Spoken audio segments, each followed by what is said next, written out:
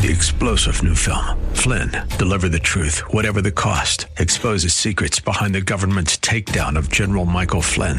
Flynn knew what the intel world had been up to. He ordered the first audit of the use of contractors. This set off alarm bells. He told the truth. He was the most dangerous person for Donald Trump to hire. They had to get rid of Flynn. Flynn, deliver the truth, whatever the cost. Available now. Watch it today. Go to salemnow.com. salemnow.com. The following program was pre-recorded, and the views expressed do not necessarily represent those of this station or its management. We don't need no education.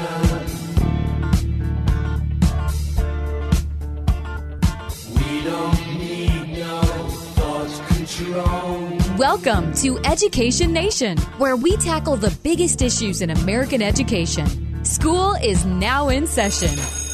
Here are your hosts, Headmaster Rebecca Hagstrom and co-host Mark Durkin. Hey, teacher, leave them kids alone. Well, good evening, and thank you for joining us here on Education Nation. I am your headmaster and host, Rebecca Hagstrom, and it's a privilege to join you here every Saturday evening on AM 1280 The Patriot. And I am very happy to be joined in studio once again with Mark Durkin, producer of Education Nation, and my co-host. Nice to see you again, Rebecca. Yeah. It feels like it's been forever. It has, and I am just so glad to have you back with me. We missed you on our last show, and Yes. I know our listeners probably missed you as well. That's awfully kind of you, but it is so good to be back and just to be able to discuss education. It's good to be back in studio again, seeing some people I haven't seen for a while. And just really looking forward to this. And we're glad that you are healthy and strong. Yes, thank you. Well, with the presidential election 9 months away, now is the time for the American citizenry to carefully examine each candidate running for presidential office. With national test scores continuing to disappoint, parents might want to pay attention to the candidates' platforms concerning education. Yeah, that's right. I mean, we can all agree that our nation's children are worthy of a top-notch education. But in order for this to happen, individual states and local school districts, they need autonomy. And if they're going to meet those educational needs of their students. So much discussion has surrounded the Trump administration's commitment to a shrinking U.S. Department of Education and granting more control to individual states. But a closer look at some of the president's key pieces of education legislation, they might have you questioning whether or not we've truly taken steps in granting greater local control in the area of education. So tonight we want to examine that, which the administration is touting as accomplishments, and we'll take a look at how a leading national grassroots movement is responding to these developments. Well, let's start by looking at what President Donald Trump is touting as his achievements in education. And the source of this is from donaldjtrump.com/promises kept. They are very proud of the fact that they passed the Trump administration, or the ESSA, sorry about that, to empower states with the flexibility that they need to educate their students. So the ESSA is the Every Student Succeeds Act. And they were very proud of the fact that they passed that. And specifically, the administration points to 35 states and the District of Columbia having had their ESSA plans approved, and the Department of Education is reviewing the plans for the remaining states. But let's review what the Every Student Succeed Act is. Yes.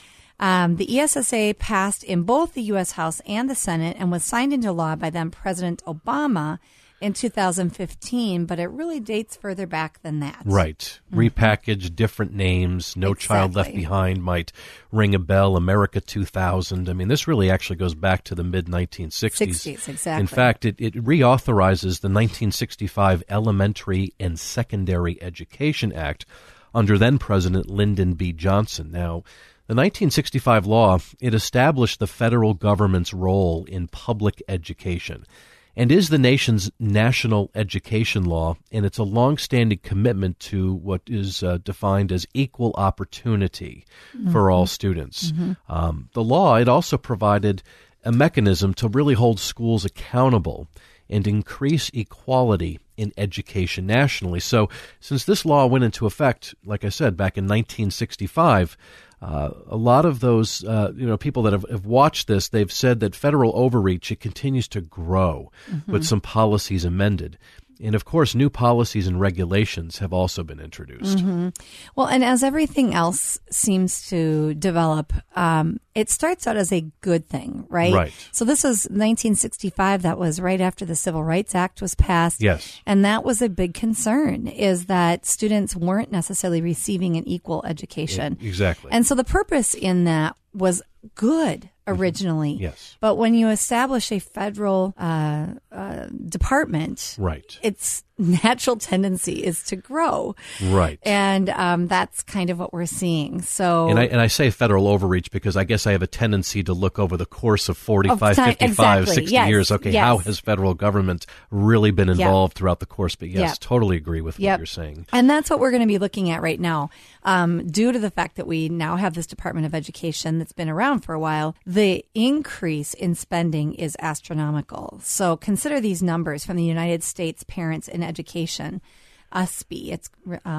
Is the acronym. Federal control over K-12 education has risen dramatically. Yes, it has. So from $4.5 billion in 1965, which is still a lot of money. Yes, it is. That's billion, not What's million. that worth today? Yeah, right. Actually, we should get our calculators out. To $70.7 billion in 2016 in constant dollars.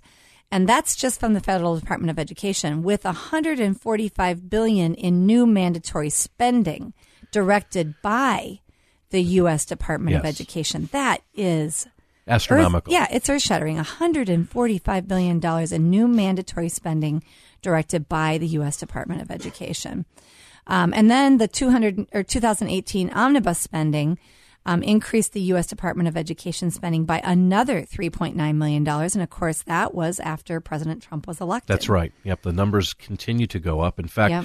the U.S. Department of Education funds more than 100 subsidy programs, and each comes with regulations that do extend federal control into state and local education. So, despite this massive spending, the federal government, though, reflects only about 10% of U.S. K through 12 education spending. Well, and some of that is because of those regulations that Yes. they're demanding that the states do. And they got to come up with the money somewhere. The states have to figure that out. Yes, they do. And so that puts them in a tough position sometimes. It does. It does. In fact, the accumulation of federal rules, it has suppressed innovation, diversity, surprising. competition in state education systems. I mean, that's the logical conclusion when there are all of these mandates. And tragically, state education officials report that most of their staff, they're reduced to overseeing and managing federal education programs. So they're not even really able to function in the role as a state representative. Right. They're doing the bidding and the work of Big Brother. Yeah, which is not at all the way it was intended. No, it wasn't. So it's these examples of spending and overreach that it's producing a movement in this country. The group we mentioned earlier, the United States Parents Involved in Education, or USPI, I guess. I call it USPI. USPI? Yeah. Okay, there we go. USPI. That's easier to pronounce, and it probably sounds a little bit better. It's one of the many nonprofit nationwide coalitions of state leaders focused on restoring local control of education by eradicating federal intrusion. And these state leaders from around the country, they're tired of being ignored on education policy, and they've joined forces to abolish the U.S. Department of Education and put an end to all federal mandates. Yes. So they're going for the extreme. Absolutely. Let's just get rid of this thing. That's right. So the group's goal, as I said, it's to return America's education to its proper local roots and restore parental authority over their children's education. Right. And that's Yeah, so important that's- it because is. who That's where it knows belongs. best what the needs are of students and families within Yeah. a particular district than the local authorities. There's a Latin term, and locus parentis, and it means basically that the parents are responsible. They're the primary educators of their children. Okay. Parents alone. And we need to remember that parents do know what's best for their kids. Yes. And they are the primary educators of their children. Yeah. And that notion is so foreign to people today. That doesn't mean you can't send your kids to school. I run a private school, and our parents obviously are sending their children to school. But what it does mean is we really recognize the importance of that partnership with parents in educating their children. We respect and honor a parent's views and what they know about their child, and And it really is a partnership that we form with them. And that opens the door to the transparency that parents and families have with the leaders of these types of schools. And exactly. we're thankful for that. Well, when we speak of legislation to end the U.S. Department of Education, as is the desire of these nonprofit organizations like USPI, we have to consider back on February 7th of 2017. Now, keep in mind, this is literally 2.5 weeks after President Trump is sworn into office, and he is serving as the 45th president of our country. Yeah. U.S. House of Representative member Thomas Massie. Now, he represents a district from the state of Kentucky. He sponsored a bill known as H.R. 899. And just to give you just a little bit of background on this and just the significance of this, the bill was a simple statement to close the Federal Department of Education, and that closure would be effective a year and a half later, almost 2 years later, December 31st, 2018. And the bill was introduced less than a month, like I said, into the Trump presidency. It was at the start of the 115th Congress. You can look it up. And it's important to note that both the U.S. House and the Senate at that time had a Republican majority, okay? Now, Massie introduced the bill in the House on the same day that Betsy DeVos was confirmed as the nation's new Education Secretary in the Senate. If you remember, it was by a 51-50 vote because of Vice President Pence's tie-breaking vote on that. Okay, there were two Republicans that had sided with the Democrats. And of the 238 Republicans that were serving in the majority in the House, only 12 of them co-sponsored Thomas Massie's bill to put an end to the U.S. Department of Education. And I'm sure there's just a little bit of cold feet there, right? It probably felt like, we do want parental control, but to abolish the entire department, that's an extreme move. And there's probably a lot of fear there on the part of a lot of these Republicans. And yet that was the original idea behind education, is that it would be run by the states and the local municipalities. Right. And that allowed the parents then to be in control. Yes. So it feels extreme to us now because our mind has been conditioned to think a certain way. Because our mind has been conditioned, exactly. That's right. And really, ever since this piece of legislation was introduced by Representative Massie, USPI has stated they're going to move forward. They're going to continue to work with like-minded congressmen and congresswomen to develop legislation which would end all federal education mandates and move programs to states with the goal of closing the Federal Department of Education. And, I just want to throw this out there, too, and maybe it's a little early that I'm doing it. I may repeat it later. But, again, there's no mandate from the executive branch or anywhere in the Constitution, for that matter, that says the federal government needs to be the leader in education in this country. It's a violation of the 10th Amendment. That needs to be state rights. Right. And we always go back to the Northwest Ordinance of 1787, Article 3. Because it's so excellent. Right. It's a simple statement that we've talked about on the show about morality and righteousness. I mean, being really the bedrocks, if you will, of education in this country, and it's still federal law, and that just never gets mentioned today. Right. And so, but I applaud groups like this because they're willing to put feet to their profession, and it's really eye-opening when you do see that when there is this majority from the party that professes to be law and order and wanting to be about lesser government, and yet to only have that type of support, 12 out of 238, it just kind of comes across as no talk, or all talk and no action. No action, exactly. Yep, I agree with you. Well, what were some of the motivations behind that 2015 passage of the ESSA legislation? It was passed really to ensure greater state and local flexibility, supposedly. Right. So this must have been what they thought was sort of a compromise. And the changes were supported by business groups, teachers unions, civil rights groups, and supporters of school choice. So that's good. They had a cohort of people that agreed with them. Yes. But those wanting to restore parental and local control of education, they fear that this federal education reform legislation is really just the latest installment of the far-reaching federal legislation. Yes. So just how much does ESSA's passage ensure greater state and local flexibility, as they purported that it does?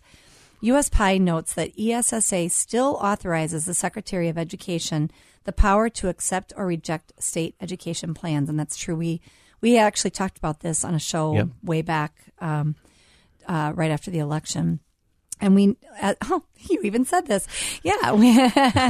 And when we mentioned that at the top of the show today, the Department of Education actually approved the state plans of 35 states and D.C. Including Minnesota, yep. And we'll get to what local states must do in order to exercise their autonomy in just a few minutes. But the bottom line is they still do have to accept every state's plan. Right, and there are parameters in place in which they can turn around and reject your plan, and we'll touch on that a little bit later as well. But, speaking of changes, what were ESSA's goals or key goals and objectives from the 2015 passage under then-President Barack Obama? Well, the first major mandate, if you will, was personalized learning. And this is to come through competency-based education, complete technology-delivered instruction using artificial intelligence and algorithms. Okay. And competency-based learning, for our listeners who may not be familiar with that emphasizes what learners are expected to do rather than mainly focusing on what they're expected to know. And it is learner-centered, and it's adaptive to the changing needs of students and teachers and society as well. Which sounds good, but as I've covered on this show multiple times, personalized learning sounds so good. And feel free to reiterate it. It's very, very technical. It's technically based. It's basically computer-based learning. Sure. So what they mean by personalized is that, their child is sitting in front of a computer screen or on an iPad or whatever, and the program is programmed to respond to their answers. But it is about as impersonal as it gets because the teacher isn't involved. And teachers are the best ones to initiate that learning in kids because they know each child and they know how that child responds and they know how best to teach them and instruct them in ways that they're going to understand. Absolutely. Yeah. Absolutely. And then we look at the second parameter, the major parameter from this ESSA passage in 2015, and that would include social and emotional learning, and that acronym is SEL. And that would require testing and curriculum to collect data on students, values, attributes, and their personal beliefs. And that right there, very, very intrusive. Very intrusive, and people assume that this is not connected to names. I forgot what the words for that are, but there are actual vocabulary words that describe whether data is collected connected to identifying. I think that's what it is, personally identifying information versus non-personally identifying. And a lot of this is personally identified information that is being collected. So parents may assume, well, they're just collecting the data, but they don't have it connected to my child's name or my child's information. Oh, yes, they do. Right. Oh, yes, they do. Now, is the purpose for that, without getting, on a tangent here, is the purpose of that so that as the answers are coming in on those questions that there's a formation of curricula to kind of, in a sense, meet the needs of the students? That's the excuse. Yes. Yes, that Just wanted is to bring excuse. That up. Right. Well, you are listening to Education Nation on AM 1280 The Patriot, and Mark Durkin and Rebecca Hagstrom, and we are talking about Trump's education plans and what he has done in the first term of office and the ESSA passage and kind of how that really didn't put control back into the state and the local government the way they purported that it would. So the ESSA related to Common Core, that was a big term that was being thrown around a lot during the election time. Yes. Everybody was thankfully against Common Core, or generally speaking. President Trump actually was one of the first candidates that actually put education on his platform. Yes. And he talked a lot about Common Core and the problems with Common Core. So you would think that his education secretary would have been opposed to Common Core. But that was actually one of the reasons why I was opposed to Betsy DeVos, because she actually had supported Common Core. So we shouldn't be surprised by what we're seeing then that came out of the ESSA. That's right. What were you going to say? I was just going to add, that third point to the main parameter that was included as part of the law in the ESSA. Oh, sorry. That's yes. okay. No, I just want to mention this before we forget. But we mentioned curricular learning and character data collection. It's to be heavily embedded in many other Minnesota school testings. I needed to note that, such as mandated tests like the Minnesota Comprehensive Assessments. It's already embedded, in fact, in many other Minnesota school testings. And then the other parameter as well, or objectives of ESSA, is advancing equity in annual statewide assessments and requiring a state plan for federal accountability. And that's, of course, we talked about the 35 states in D.C. that got the signature from the Secretary. And like we said earlier, that data collection that's happening through those MCAs and what have you, there is personally identifying information that is connected to it. Right. So then getting back to the Common Core piece Yes. and the ESSA and Secretary Betsy DeVos, who was heavily involved in promoting Common Core state standards prior to becoming the Education Secretary. Once upon becoming Education Secretary, and people were asking her about this might have even happened during her term. I forget what they call that, where they vote them into their office. Confirmation hearings. Yep. She was asked about Common Core, and her statement was, well, Common Core is dead.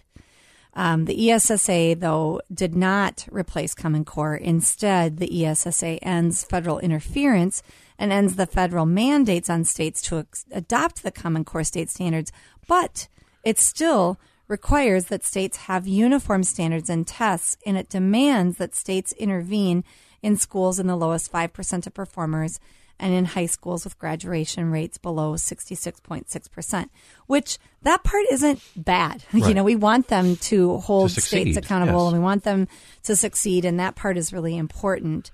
And so the fact that they're supposed to intervene is not a bad thing at all. No, it's not. In fact, but the fact that they are being required to get their standards to be kind of connected to other states, yes, that part is bad because it's really basically institutionalizing Common Core. It is. And they may not call it Common Core, but, if there are standards that are common to one another, there's still the national standards that need to be met. Now, in taking a look at Minnesota's state plan under ESSA, that was approved by the U.S. Department of Education in January of 2018.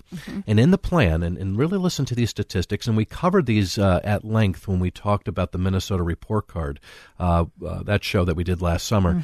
In the plan, the state, it sets an ambitious goal by this year, 2020, that 90% of Minnesota students will graduate in 4 years, and no single student group's graduation rate will be below 85%.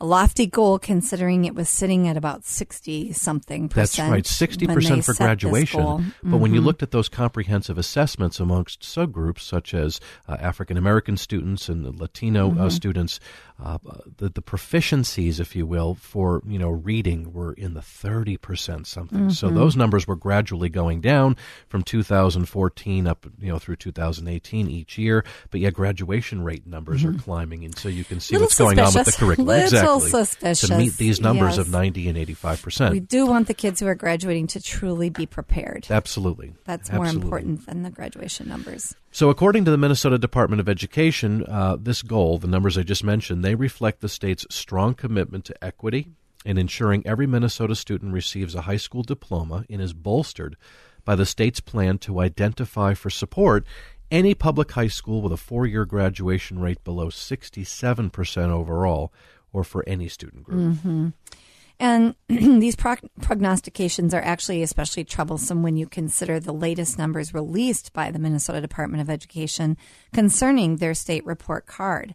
So while the Minnesota report card touts overall graduation rates as being in the 80th percentile and climbing, performance on the Minnesota Comprehensive Assessments show numbers that are steadily declining, especially amongst students of color with percentages in the 30th percentile. Right. That's 30th percentile. Yes. That is just completely unacceptable. It is. And we did, as you mentioned earlier, Mark, we did an entire show on these declining numbers, and we do invite our listeners to go back and listen to episode number 155 from last year, titled Minnesota Graduation Rates and Achievement Gaps. Yes. So here's now where the language becomes a little bit tricky as far as ESSA. It does provide a way out of Common Core. However, The language declares that each state is required to adopt standards that are common to a significant number of other states. And we all have Common Core and college and career readiness standards. So, for example, if Minnesota wanted to get rid of Common Core, Minnesota would have to partner with a number of other states to adopt a different standard at the same time. And though they provide a way out, the concern is that ESSA is still asking for national standards or near national standards. So while the Education Secretary can't require that specific standards or tests be used, it does seem that the Secretary is able to veto any standards that she would deem to be insufficiently challenging. So, and again, here on Ed Nation, we did discuss the Every Student Succeeds Act in Minnesota with Linda French Bell, the co-founder of Minnesotans Against Common Core, and this was an interview or a series of interviews that we did with her in the spring of 2018. So our listeners, we encourage you, go back to our podcast site at ednationmn.org. Just scroll all the way down to the bottom to episodes number 105 and 106 for a detailed listen. And very important information. The other piece of this is that Betsy DeVos, not only does she really sort of embrace Common Core, kind of coming at it sideways through the ESSA, she also signed us onto a globalist UN education agenda. And in 2018, she signed onto a declaration by education ministers of the G20 countries that calls for putting education at the center of the global agenda. The declaration was put together in Argentina at a gathering of the Education Working Group of the G20 governments and dictatorships, and it was titled Building Consensus for Fair and Sustainable Development. In fact, it called for globalization of education, inclusiveness, social and emotional learning, and increasing data collection, those words again, on students throughout their educations and well into their careers. So we've talked about how the federal government should serve to protect the privacy of its citizens, and this is really a violation of FERPA. If anyone is not familiar with that, the acronym is the Family Educational Rights and Privacy Act, and it was designed to protect the privacy of student education records, but as we've talked about off-air, it has been gutted and is in need of some serious rejuvenation. Serious rejuvenation. Yes, that's exactly right. Yep. We also talked about how some of the themes here line up with the 2015 ESSA that are now new in federal law. And again, going back and listening to our podcasts with Linda French Bell would be very beneficial for people. Yeah. Now, in conclusion, we'll just finish this up real quick. In her speech to the G20 education ministers, DeVos stressed, quote, "Indeed, education and the economy are indivisible, especially given the interconnectedness of the world today. While each child is an individual, government should approach education by acknowledging the realities of today's economy with an eye towards tomorrow's opportunities." And where, again, I ask, in the Constitution, are we told that it's the executive branch's job to fashion educate for the people? Or how about the economy? It doesn't. In fact, to the contrary, it's unconstitutional. It's a violation of the 10th Amendment, and I'll finish with this. It states that the powers not delegated to the United States by the Constitution, nor prohibited to it by the states, are reserved to the states respectively or to the people. And the declaration signed onto by Secretary DeVos, it really begs the question even further, what is the point of education? And the point of education should not be career training, but teaching kids how to think and learn. Absolutely. And that is what a classical education does. Yes, it does. Liberty Classical Academy. Quick plug. All right. Thanks for joining us on Ed Nation tonight. We look forward to having you join us again next week and our podcast, ednationmn.org. Thanks. Good night.